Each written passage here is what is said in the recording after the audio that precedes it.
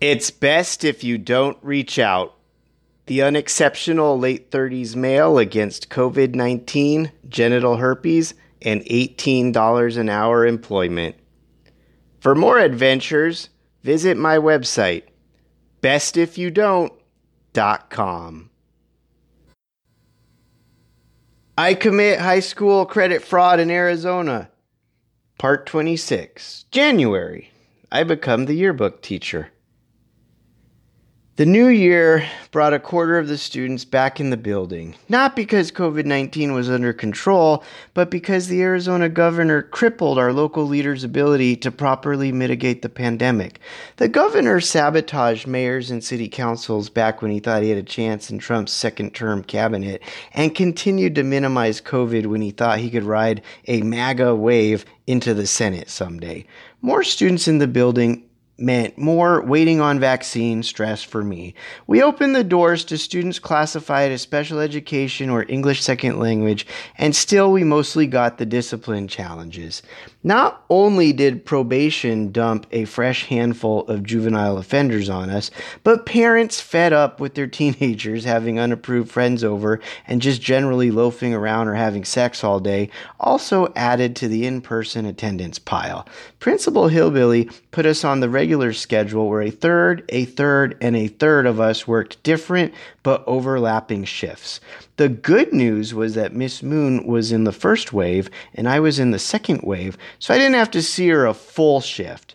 Although teenagers lacked the ability to keep a face mask on properly, some of them were cool and respectful enough to add worthwhile conversations into my day. None of them particularly enjoyed the online curriculum or making all those clicks they needed to make for 5 hours every day, but they didn't hold it against us. They all had a story to share about how their efforts fell apart in regular high schools and why they were now looking to get that freebie high school diploma as soon as possible. I built up warm rapport with a lot of the students because of my counseling background and natural empathy, but if they needed true academic help in English, I usually brought Mr. Pecker over to see them. Sometimes I would feel guilty for the couple of students who hadn't yet discovered that all the answers to the entire online high school curriculum, leased by the corporate business office and disseminated through the 5 schools, were conveniently online, and struggled with the ethics of just cluing them into the scam. If 9 students were cheating and flying through their classes, was I fair to allow 1 student to plod along attempting the material in questions? Another conundrum was that a significant swath of the students had forgotten how to be students and could easily spend their entire 5-hour session on their smartphones. I tried to explain to them that running out the clock was only an accomplishment in a regular school, and if a student didn't finish a credit recovery course by the end of the school year in our charter format, then they had to start over next year. There was a rule of thumb that encouraged finishing 7 to 12% of a class per week if working on all 5 classes, or increase the weekly percent per class worked on in lieu of the ignored class. Like if a student wanted to knock out all of math before moving on to science. Of course, none of the students followed our advice and just looked up answers on the internet until they ran out of steam for the day. Other ways they forgot how to be students included getting up without permission and claiming they were starving upon arrival. All of which was annoying only because Principal Hillbilly sent us harassing emails every time she saw a student eating at a computer or coming back from the restroom without a pass. My job devolved into redirecting students from their smartphones and writing them bathroom passes, exactly as explained to me in new hire orientation. Although Miss Guerrero and Miss Cat Gastro were fiercely possessive of their specific classes and the students currently clicking on them, Principal Hillbilly relentlessly told us that any and all students were always all of our students. So if a student asked me a math question and Mr. Dutch or Miss Cat Gastro were not available, then I would still have to attempt to help.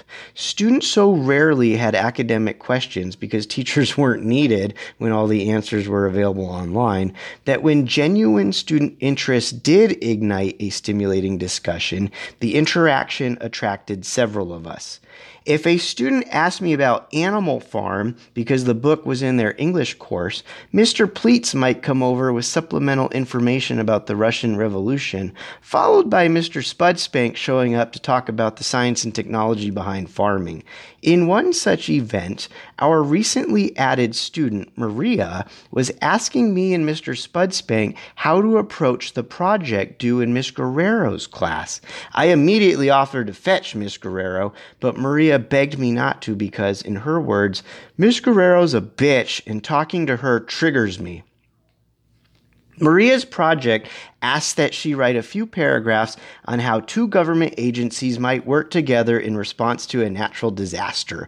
Maria struggled with the internal motivation needed to fill up the blank page with sentences until Mr. Spudspank offered the brilliant idea to write about a hypothetical zombie apocalypse. I can do that? Asked Maria.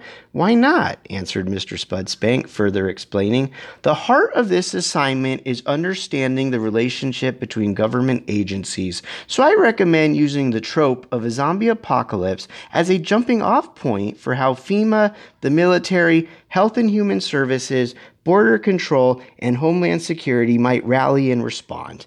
I nodded in admiration as Mr. Spudspank lit the spark of learning in Maria, and we walked off as she started researching and writing. The next day, as soon as Maria's finished assignment hit Miss Guerrero's grading cue, the ornery old history teacher let out a massive, "What the fuck is this shit?"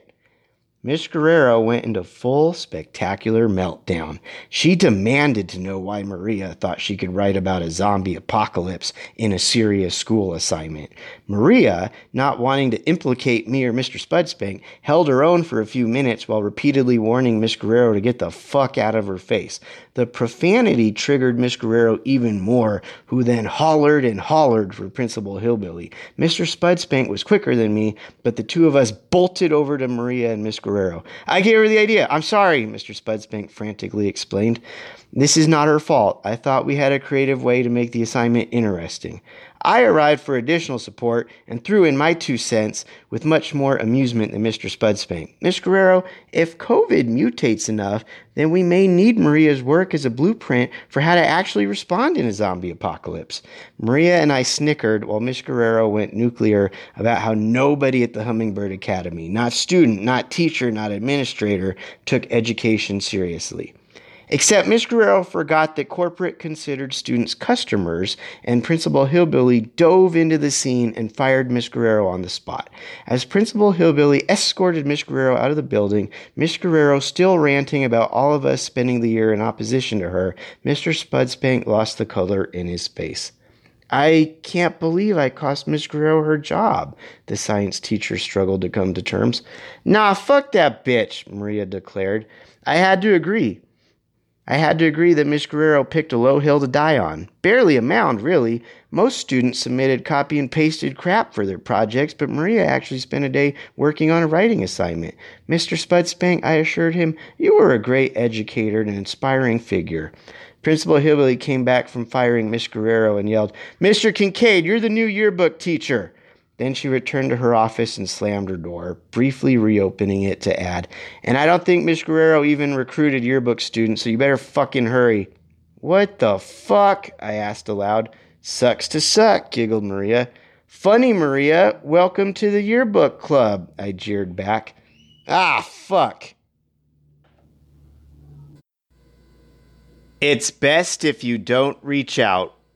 The unexceptional late 30s male against COVID-19, genital herpes, and $18 an hour employment. For more adventures, visit my website, bestifyoudon't.com.